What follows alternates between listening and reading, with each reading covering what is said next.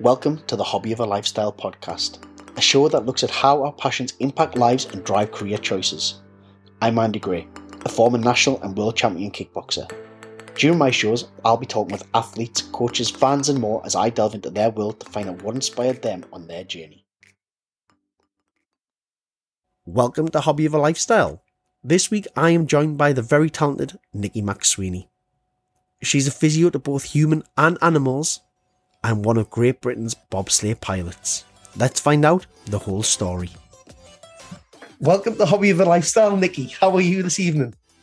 Very well, thank you. How are you? I'm very good. Thank you so much for coming on the podcast. Nikki, do you just want to tell listeners exactly what your hobby, profession, passion, what is it you do? So I'm a Great Britain bobsledder. I'm currently number 2 pilot, given last season. And on the side track, I'm also a physiotherapist for humans and animals. Wow. Amazing. Any particular animals or is it all animals? We can do all animals, but I primarily focus on horses. Wow. So a little bit of a niche, I suppose. I focus on the horse and rider performance and rehabilitation.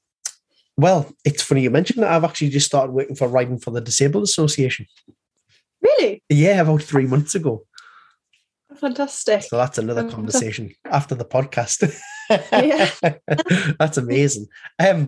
Anyway, getting back to it. So you are literally a jack of all trades and clearly a master of them all. That's how we're going to go with this one. To say that, but I'll take it. Well, to be a qualified physio for both human and for animals, and also be a GB bobsledder is unbelievable. So let's go all the way back to the beginning then, Nikki. Where did you grow up? I grew up in Buckinghamshire, so around Buckingham. I lived there for about 8 years before I moved over about 7 miles away to North Marston, where I'm based at the moment, which I suppose for most people, Milton Keynes is probably our nearest big city. Very good. I've got friends in Newton Pagnell. Yeah. Is that right? Newton Pagnell? Newport Pagnell. Newport Pagnell, that's the one. They'll tell me off for saying Newton Pagnell. I'm in Newport Pagnell. So you've obviously grew up around the snow and obviously been sledging, clearly not. Let's go back. So as a child, what were you into as a child? Because bobsleighing is so far, we were just talking about this prior, bobsleighing is kind of so far away from anyone in Britain, I suppose, when you think, as a kid, when you think about sports and hobbies. So as a child, what were you into? So when I grew up, my mum used to horse ride, funny enough. So from the age of about 2, I was put in the saddle. So I think my first love, and I suppose still is my love, hence my work, is horses. I used to been a rider for many years now.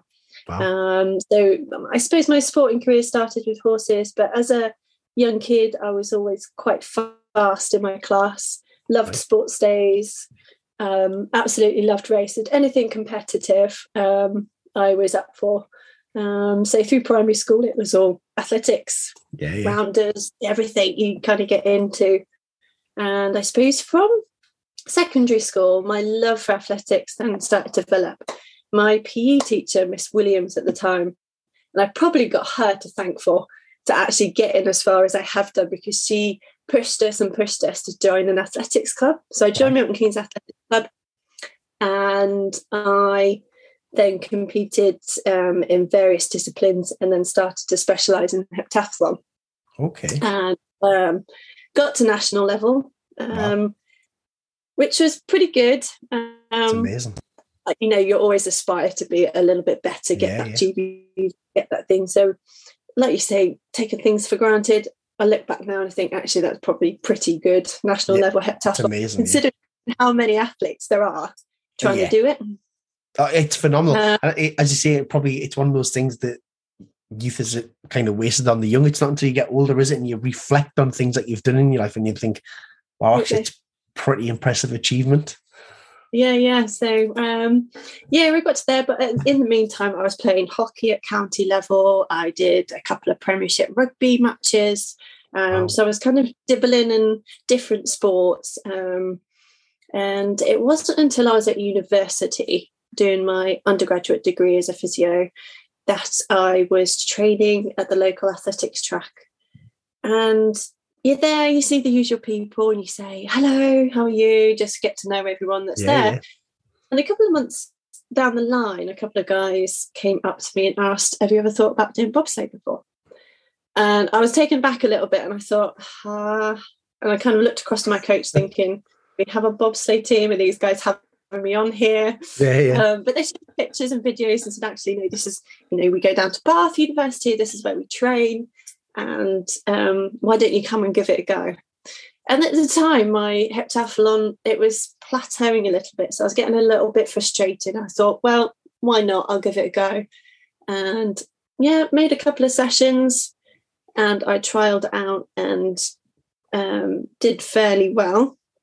So they took me out to Austria, Eagles, the track there, and my love for bobsleigh started there, and here I am many years later.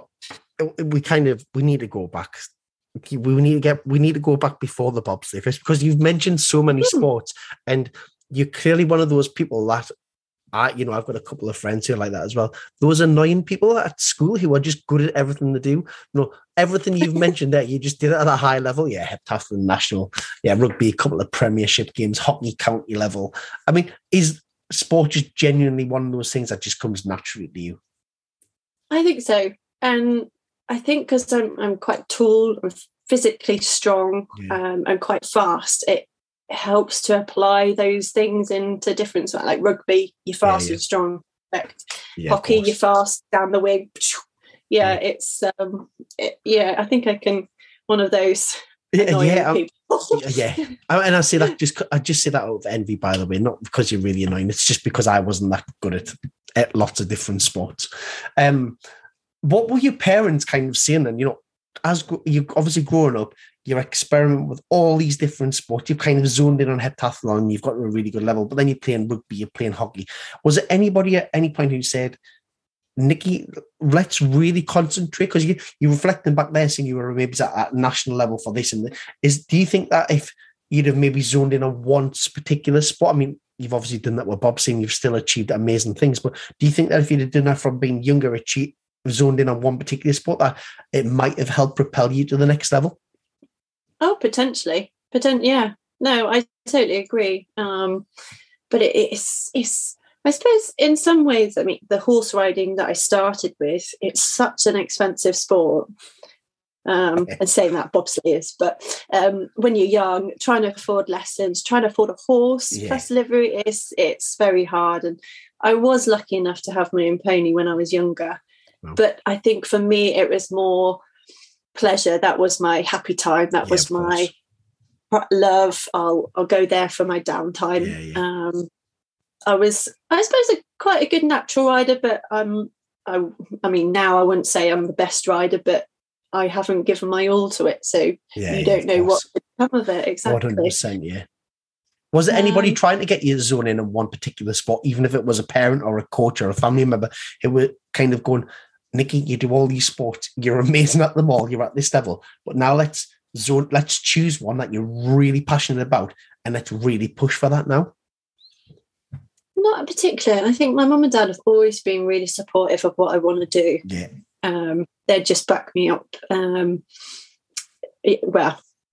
the bobsleigh. It's my dad's always worried that I'm alive at the bottom of the track. But they've always been supportive of what I've done.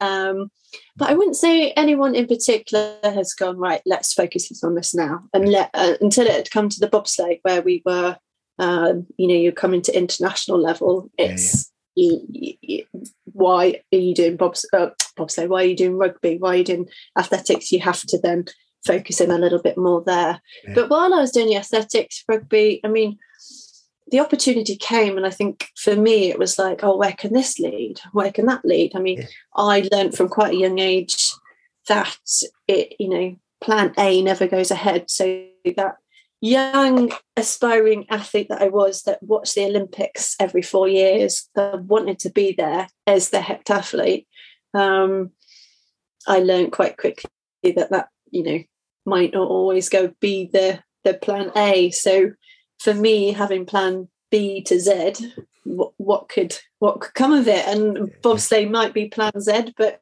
here we are, might be focusing on towards the Olympics. And it's an amazing attitude. I'm not asking because I think, oh yeah, Nikki, you'd have been great doing it. I'm just wondering, is it in general? I actually attended last night a webinar around getting more girls and women into sport and being more active, and just just listening to you talk there and trying all these different things is amazing, and it's really encouraging, and it's a lot of food for thought.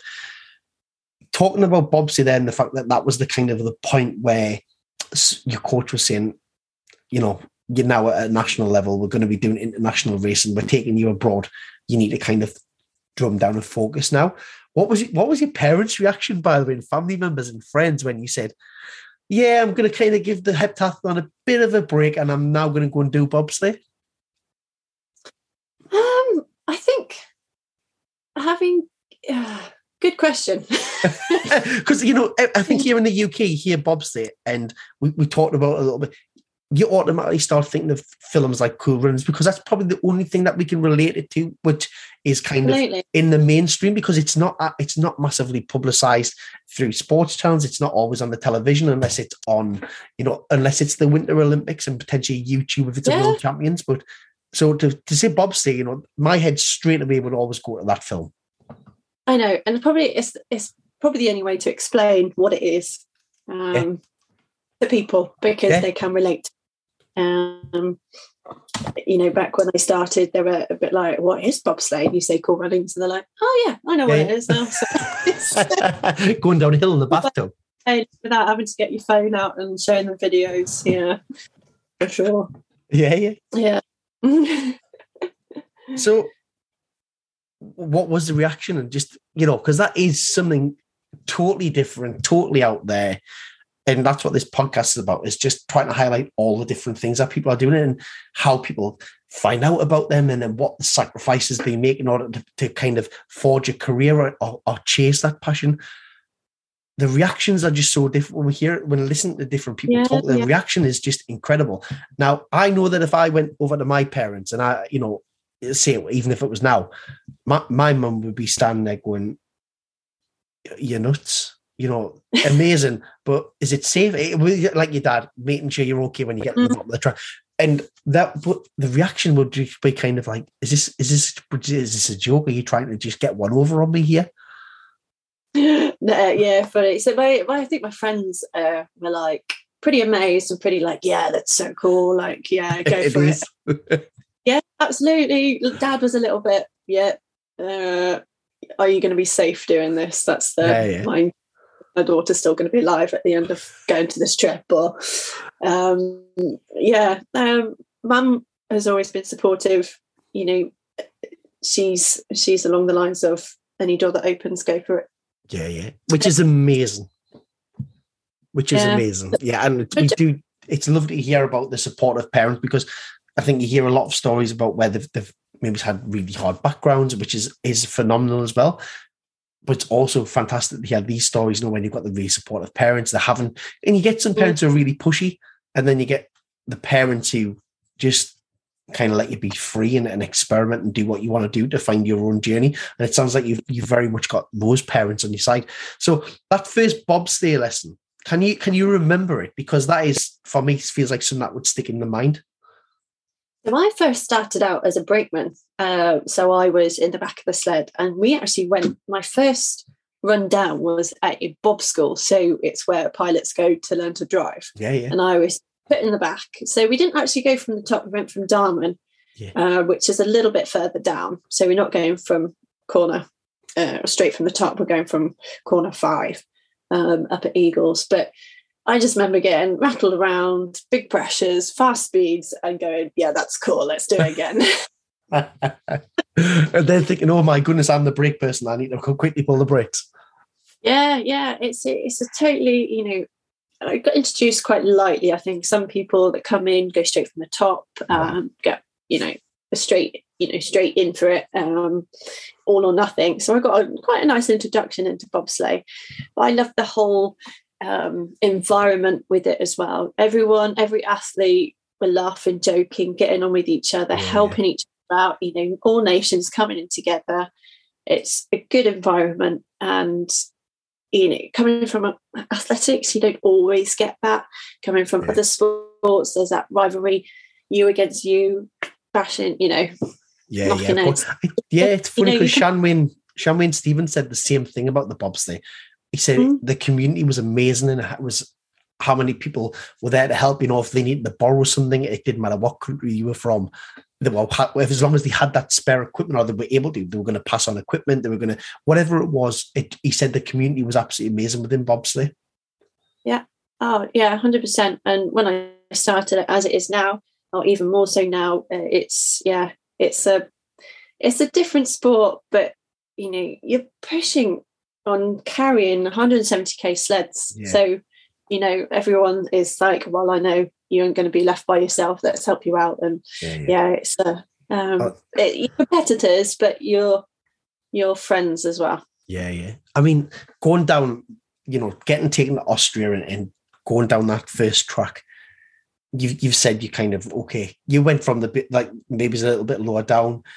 Once you get to the top, is that adrenaline really kicked in, and you get to the bottom, you think, oh my goodness, this is it now. That I'm a bobsledder, and I just want to continue to pursue this. Yeah, it is the adrenaline rush. You're at the top, you're trusting your pilot to get you down. And it's the nerves of, will they get us down? And you get to the bottom, and it's a kind of a sense of euphoria. It's like, yes, we've got down, but in the meantime, we've had such good fun. Like the speeds, the pressures. Sometimes it's hard to describe how you go down the bobsleigh and how it feels. But the speed, and you can, after a few years of being a brakeman, you get a sense of how fast you are actually going. I think when you first start, it's like, whoa, we're going really fast, and don't kind of gauge. But it's a good adrenaline. I can imagine. I mean, and you've competed in so many different kind of world championships, European championships, World Cups. Can you remember the first international competition that you entered in? Because I can imagine going from training and competing, but then all of a sudden being at one of these world championships, or certainly a World Cup or a major event. All of a sudden, it's like, wow, I've kind of made it. So my first race was a Europa Cup in Eagles, and I was just so excited. It was actually, I believe it was either on my birthday or the day after my birthday, so it coincided quite nicely. And I was just so excited, and because I'm such a competitor, the start times at the top as a brakeman is your kind of key and gauge. And it was just like, right, how fast can we push this sled off the top of the track? And in the meantime, have good fun, although we're kind of seriously trying to think about where we're placing as well. Yeah, of course. And how old were you at this first tournament? I was 21. And it's one of those ones, isn't it, where you kind of you're at that age where things are becoming serious, but you're still kind of uni age as well, and you're still probably used to kind of partying with friends, and that real responsibility hasn't come in. So it's probably a good age to be able to enjoy something of that magnitude.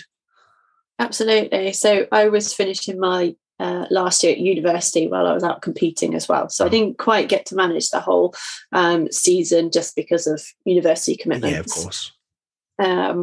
But it was, I think coming back, more than being there, I think coming back was more of a sense of, actually, everyone's praise, everyone's amazement, especially my university friends, giving me the, that's so cool, you're going out there doing that. And I'm like, actually, I have kind of, that was me. I mean, I've been very fortunate, I've met people who've done lots of different sports and at lots of high levels, even talking on the podcast to people, but it's just not a traditional sport, certainly here in the UK. It's just not.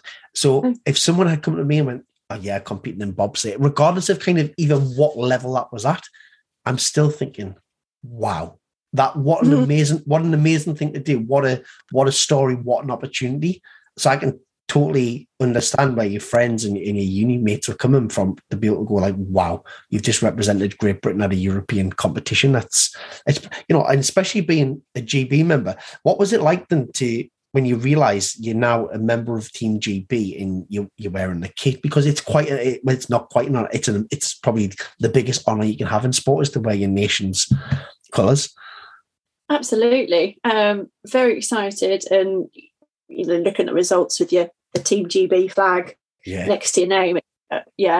It's like, yes, I've made the team. But like you say, it's an opportunity. In my eyes, it was like, right, this is the next step potentially towards the Olympics. So I think when I'm older, I will kind of look back and go, yeah, you did so well there to make the Great Britain team. It's It is amazing, isn't it? Yes. Like the stepping stone. Yeah. You're talking about that, where now representing GB, working at all these tournaments and whatnot. When was it you became a professional athlete? Because even if it wasn't fully professional, because I think it's one of the things I like to highlight is the sacrifices and the struggles that athletes go through. And yes, they may be competing at a professional level, but that doesn't mean they're necessarily a full-time professional athlete, because unfortunately, due to funding, due to the cost of things, that's just not achievable for everybody. 100%. So when I first started bobsleigh, it was not a funded sport. We had to raise money myself to then go out and compete. And like I said before, I was studying my last year at university. So time was split between university and bobsleigh and training and working to fund some sort of student food. Pot noodle. Yes. And it wasn't until a couple of years later where UK Sport then developed a funding program for us. So I was suppose 2 years down the line, so in my third year at bobsleigh, I would probably call myself then a professional athlete, where I was lucky enough to not have to work as much and focus a lot more on my training. And I did that for 4 years until our funding unfortunately got cut. Right. So for 4 years I was a full-time athlete, working bits and bobs here and there, kind of developing my own business as a physiotherapist. Yeah. And just in humans, I decided to specialise in riders because I know riding, not inside out, but it's something I've done for ages, and I knew. So for 4 years, I was lucky enough to be a full-time athlete, and at that time, I suppose I'm quite naive to how things are without funding. So unfortunately, we lost our funding, and at that time, I decided to take a break from being an athlete, just because it was a little bit of a rabbit in the headlights. How do I fund a season? At that time, it was unfortunately a little bit toxic in that environment. So I thought I'll take a step back and refresh my brain, so to speak. So it took a little bit of time out. What I thought was going to be a year ended up being 4.5 years. Really? I ended up doing my master's degree in veterinary physiotherapy, hence why I can treat horses now, or animals. Come back. Always wanted to come back into bobsleigh, but juggling full-time work with full-time training at the moment is difficult. But I would probably still call myself a professional athlete because we're competing at international level. 100%. I agree. I'd say you're a professional athlete. The fact that you ranked number 2 for pilots in GB as well, and you're still competing in international tournaments, that's a professional athlete. 100%. I think it's really nice so that you can kind of highlight some of the struggles that you go through, because I do think people probably look at, when you're watching YouTube World Cups or you're watching the Olympics, that everybody's a funded athlete, and actually when you look at the Winter Olympics, how many people actually pay to be there was crazy, because the funding wasn't coming in from national federations or whatever it was, and you just happened to choose the two most expensive games, two most expensive sports at the games. by all accounts. So apparently equine is the most expensive, and bobsleigh is second most expensive out of both Summer and Winter Olympics. I know, I could have chosen a better sport. That's yeah.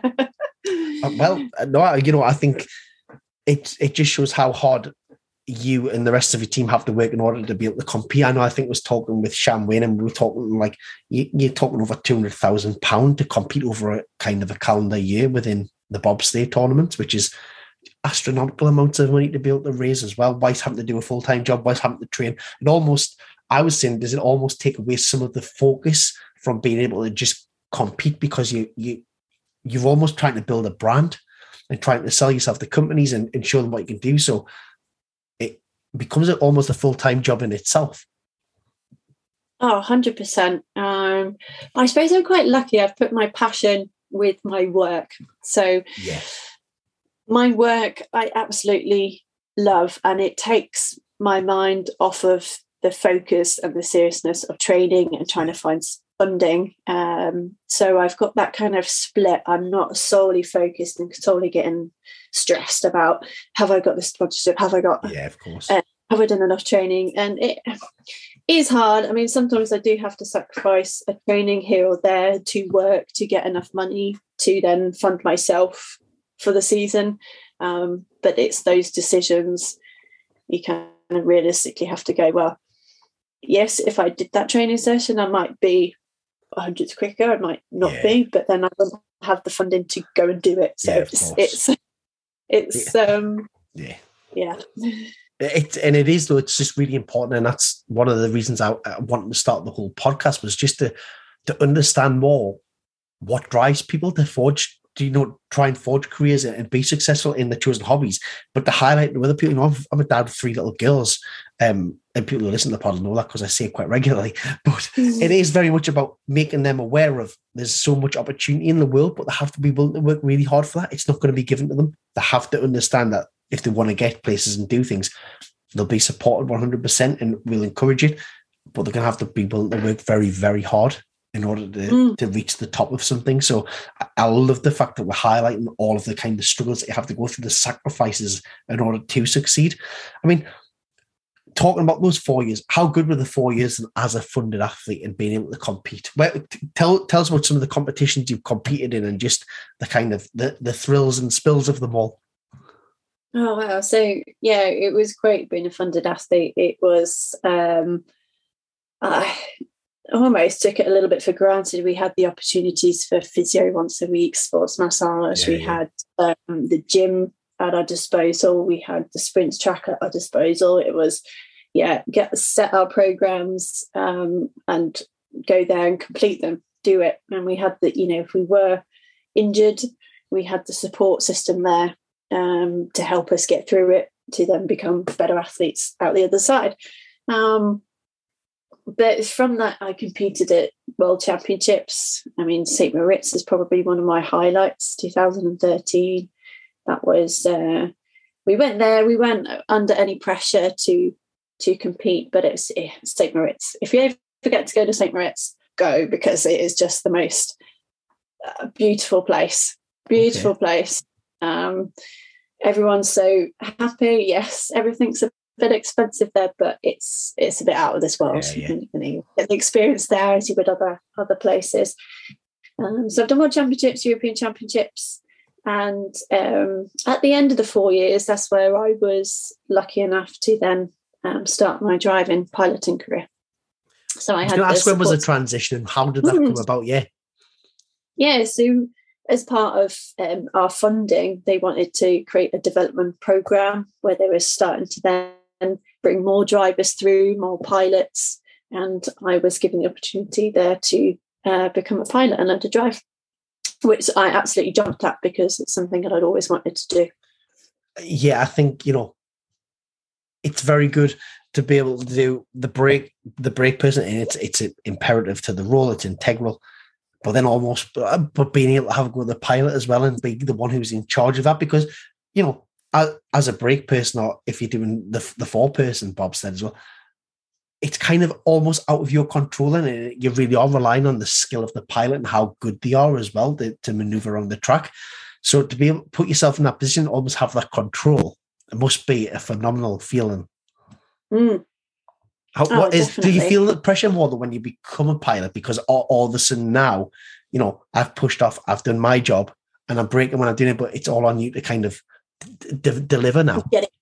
Yeah, absolutely. You have got that pressure, but you've only got yourself to blame if something does go wrong. And I think any athlete, you internalize your pressure and you go, right, I want to do well, I'm going to do this, I'm going to do that, and you always cross it yourself if you don't quite execute it as well as you wanted to. But in a weird way, I quite like the control. You're in control of your own. No, I get that. I mean, I'm one of those people who I genuinely like driving. I'm not the best passenger, I suppose. I like to be in control of what I'm doing and understand. How do you deal with it, and how do you compartmentalize that pressure? How do you deal with if you want to say nerves, if that's what you want to call them, whatever it is that you deal with on the day, apprehension? How do you deal with that? What's your coping mechanism or mindset? Mindset's quite a good one. This year I've been lucky enough to work with a sports psychologist, actually, which has helped me out massively. But I think when I was a brakeman, it was how to deal with the nervous energy that doesn't get out of your control, and how to be, it's a big, heavy sled, how to push it, not aggressively, but powerfully in control as fast as possible. And it's music. Music got me in the zone a little bit there. Okay.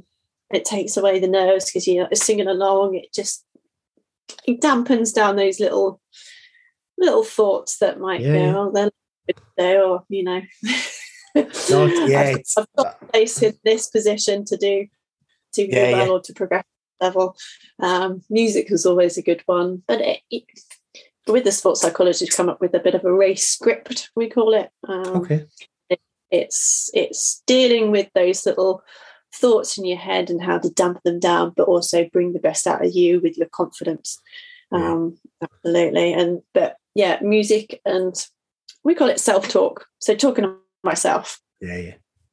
All the way. It's really interesting. I mean, do you have any kind of superstitions? Is there any kind of process that you have to go through before? Because I know from my competing days that, although I'm not massively superstitious, we used NLP. So we used to have a coach who would come in and do neuro-linguistical programming, and we used to speak to other people, and it would really benefit some of the people, like the teammates, and it would benefit some of the younger people. I had my own little ways of dealing with it, but I could massively appreciate it when they came in and take little nuggets of information from it all. But what was there a process that you had, or is there anything where you, even now, I used to have to put my boxing gloves on and my kick pads in a certain order, and I had to do it a certain way, and it was my thing. Yeah. So my helmet, I always have to place my helmet in the changing room on the high hook with the visor open. That's I don't know why, but that has to happen. And actually, from my heptathlon days, I have to wear odd socks. Okay. It started, it's for some reason, it must have been one random competition. I could not find the other sock. I thought, oh, sod it, I'll just wear the other one that's completely different colour. And I did a PB that day. It just kind of stuck from there. I was like, maybe odd socks are the way forward. And it just, and it is crazy, isn't it? The little things that you do for kind of no apparent reason, just because you might have one successful tournament or one successful event where you think, I'll do that every time now. That's it. Yeah, that's it. So odd socks. Odd socks is the one, helmet's the one. And when I'm at the top of the track, I always have to stare down the track. That is I have to stare down the track. For me, it's that talking to yourself, get in the zone. And I think if I didn't do that, that little process just wouldn't get me into where I need to be. No, I agree. We were really fortunate in a previous job that I had. We met a guy called Jamie Edwards, and he had a company called Brain Training, and he used to go through stuff. And he said something that was really kind of stuck with me. He asked the question, how do you know what nervous is? And I ask the question to people now because it's one of those things, imitation is the greatest form of flattery. So I kind of pinched it from a little bit. I love the question. And every time I ask somebody the question, how do you know what nervous is? They'll describe the feeling of nervousness or what it feels to them, but they're not telling me how they know what it is. And he turned around and he just said, actually, when you were a kid, your parents or a teacher told you what nervousness is. So if you didn't know as a kid, so my children now, because they've got friends, they kind of know what nervous means a little bit. But we always try to tell them that if they say, I've got butterflies before they went to a dance competition, that means you're excited. It means you're ready to give a really good performance, and try to take away that whole mindset of if they don't associate that feeling with the word nervous, they'll never apply it to when they're doing something that really means something to them. And I just think the brain and the mindset's an amazing thing. And sometimes when we compete, that's actually our biggest barrier. And so we're listening to the fact that you've got a sports psychologist now and how you deal with things. I genuinely am fascinated. Yeah, I mean, I've only recently just started working with it, and you almost kick yourself. Why didn't I start sooner? But I have now. So, but yeah, I'm like you. It's just interesting every time. It's like, what more can I learn? What more can I do to help myself? Even if it's just that little 1% or 0.5%, it's still that little extra little bit over your performance that you didn't have before. Yeah, 100%, 100%. So we'll move on because do you not regret, because I don't think we should have regrets, but do you almost look back now and wish you never took a 4-year break? When you look at how successful you've been and where you are now in the rankings, do you think having that 4 years was detrimental, or do you think it was actually kind of help you regain your love for the sport and passion again to drive you to where you are now? I don't regret it. I almost wished I'd gone back sooner because of knowing how far I've got now. However, if I hadn't had that 4-year break, I wouldn't have got my master's degree, and I wouldn't have that career to fall back on when I do stop. I do stop my bobsleigh career. So in terms, I don't regret it. It's given me that extra drive, that extra passion. It's really reset my brain. I'm in a totally different space when I left. So from that, I'm really grateful, and I'm actually quite proud of myself for stepping back and actually realizing I wasn't happy and changing it. Whereas I think it's so easy to like try and stick at it. I can just reach it, but actually your mental mindset is it takes a toll on you completely. And if you're not right upstairs, how do you expect to perform at your best? What was it that made you come back then? Because I for some reason tonight you've really got me thinking about my own kind of journey, and so I am pitching in. So apologies because I know it's about you, but I remember competing at European and World Championships 2002, 2003, and then for whatever reason it was, I just didn't compete. I don't know. I was just kind of a sport I loved was starting to become more of a chore, if that makes sense. I wasn't enjoying it as much, and I didn't compete again until 2008. And what drove me back was somebody turned around to me and said, you're a waste of talent. And it really, really got to me that someone was calling me a waste of talent. And I thought, wow, I don't want to be a waste of talent. I actually want to, not that I didn't want to go and prove him wrong. I just didn't want to be a waste of talent. I wanted to go and compete again. And that was one of the real driving forces that pushed me back into competition. What was yours? It was the little girl in me that was like, you've got the opportunity there to potentially get to Olympics. And it's been a little girl's dream ever since can remember watching the Olympics going, I want to be one of those athletes. Then it's the drive to get to the Olympics that keeps me going. And I just fell in love with the sport. So it was the love was always there. It was just resetting myself to then go at it. Yeah. I love it. I mean, you've obviously chasing the Olympic dream, and you're so close to it by, from what you say, and the fact that you're now the number 2 ranked pilot. And what is, the next one's, the 4 years away. Is that very much the aim now over the next 4 years, is to push to be that number one GB pilot to go for the games? 100%. 100%. Yeah. Milan 2026. That is the big aim, the big goal. 4 years. It'll go by so quickly. Yeah, massively. I think 4 years, that's ages away, but we're already in off-season training for next season. We're already thinking about season 1 out of the 4.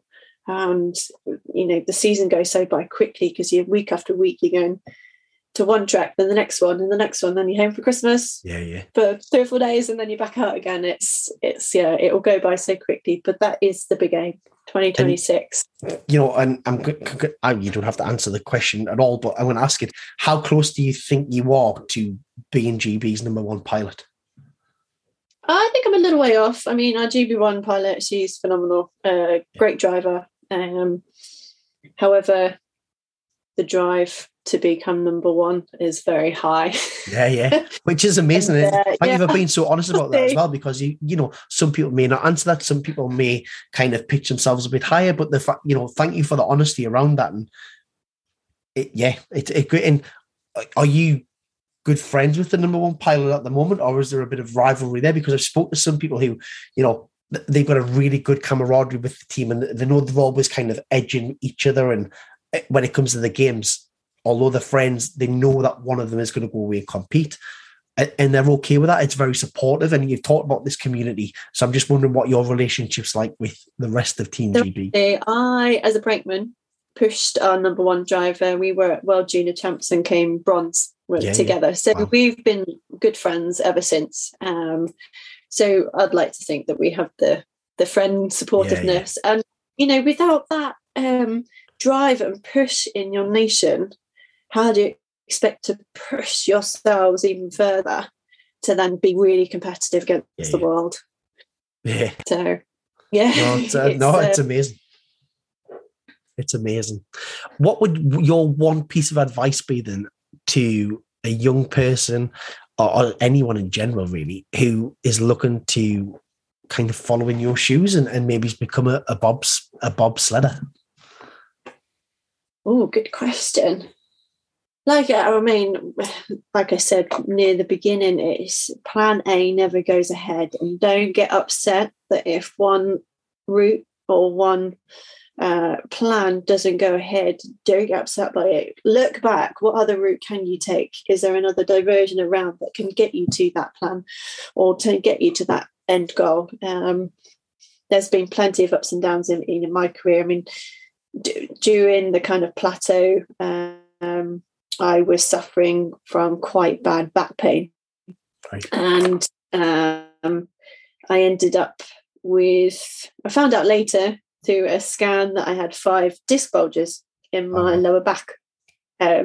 So, plan A to get to the Olympics as a heptathlete, it just kind of didn't go ahead. There was always little hurdles, little obstacles, but actually the door opened for bobsleigh or rugby or, all the other little sports. But bobsleigh was the big one that opened, and I took it. And so, if plan A doesn't go ahead, come back, reset.